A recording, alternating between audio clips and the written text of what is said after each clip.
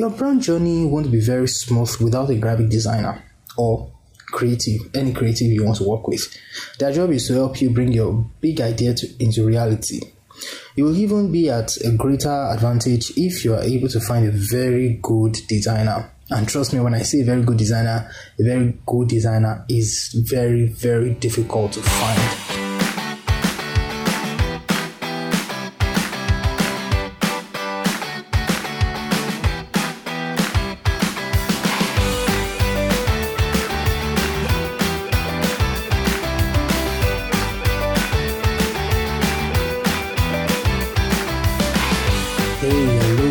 It's Peter again, and welcome to this episode of the podcast Brand Matters with Peter.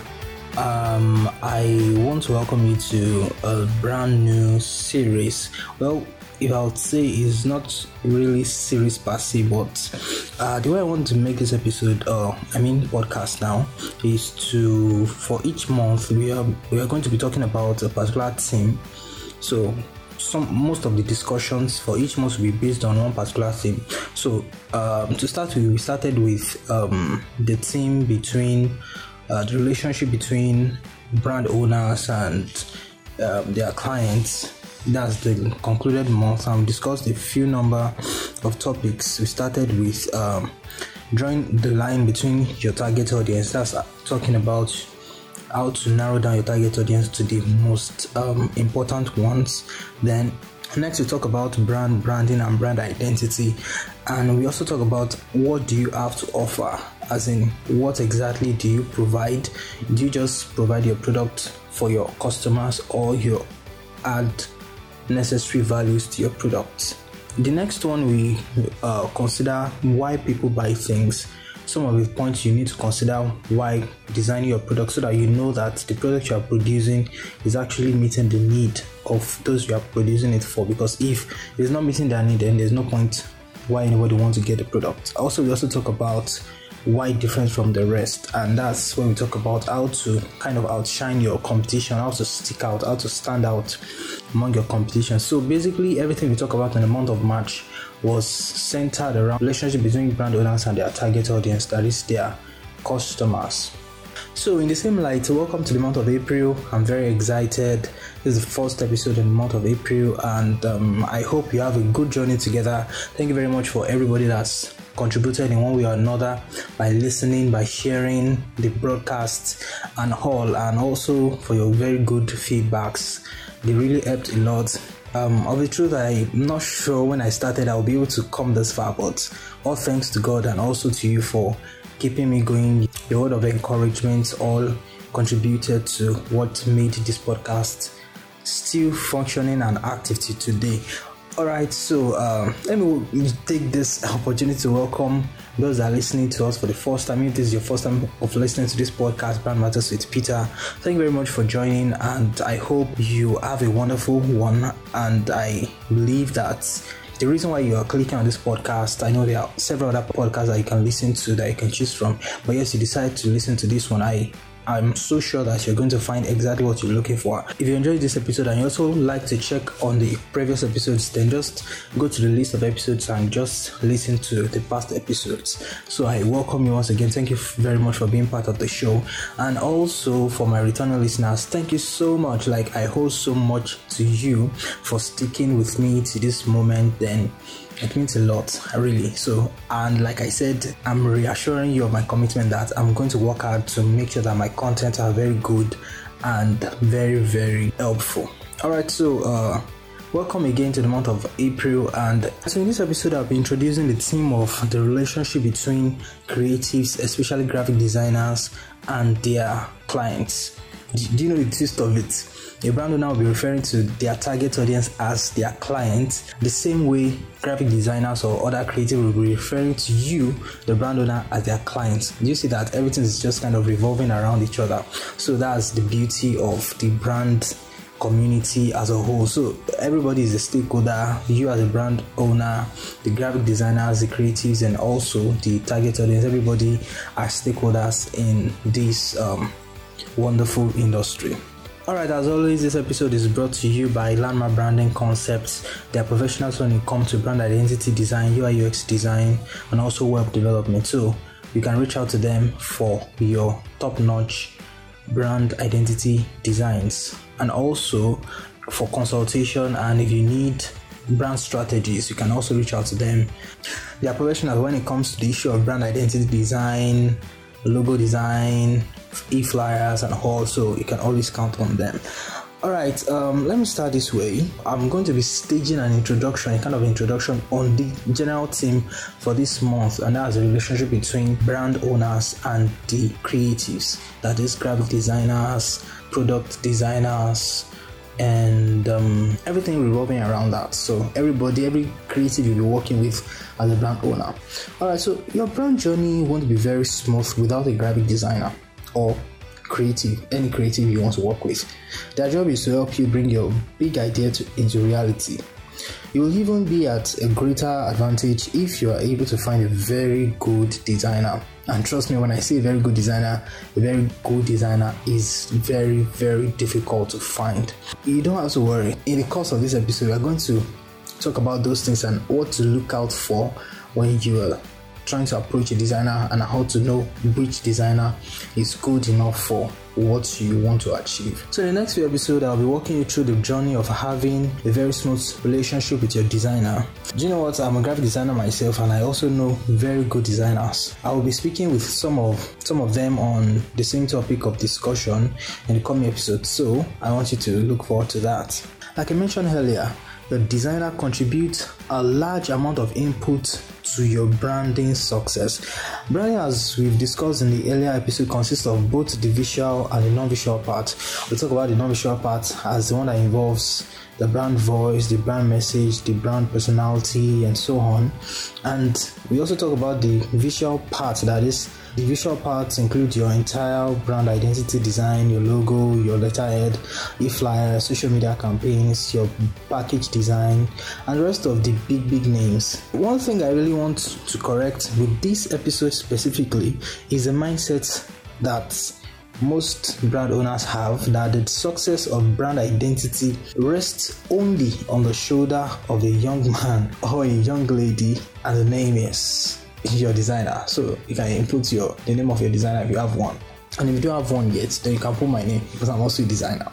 Alright, so but the thing is that is not entirely true. And to find out more, I would like you to stick with me the rest of this episode and even future episodes. Both the brand owner and the designer has responsibilities towards a successful brand identity design.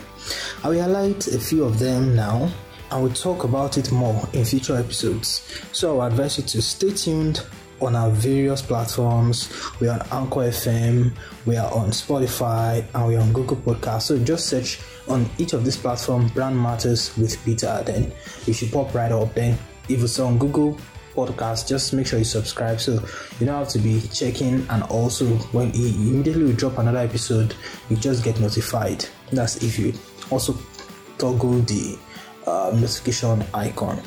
So it is expedient that each party play their role because it makes life easier for everyone.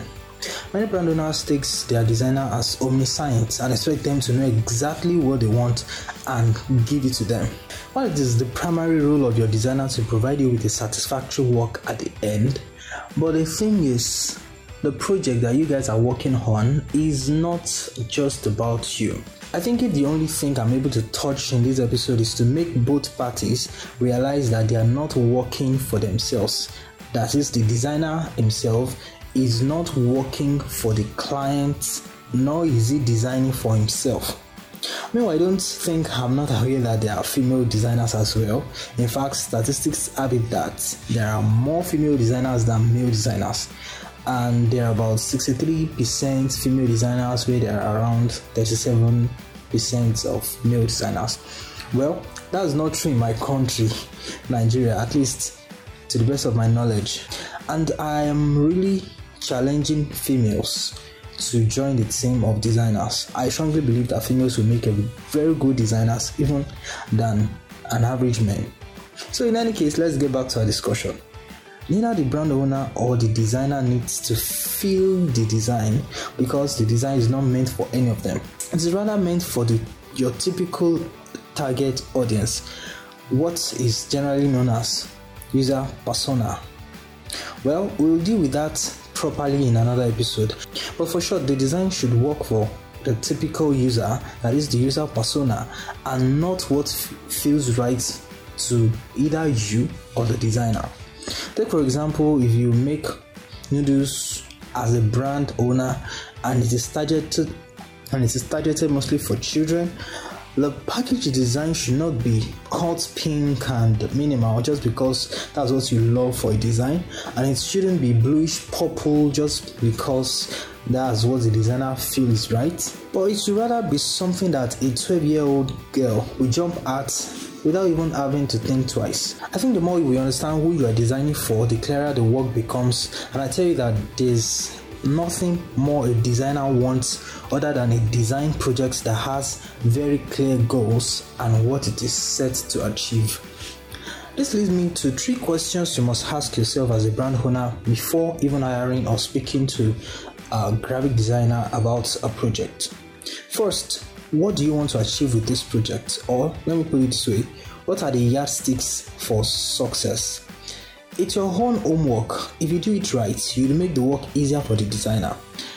They will have a clear goal to run with, and when the designer comes up with the first draft, it will be easier for you to compare it with your goals and go with the option that works best, whether you need to make a few corrections or not. We will deal more intensely on how to set design goals better in the future episodes, so stay tuned. Secondly, you must also ask yourself this honest question: what is my budget?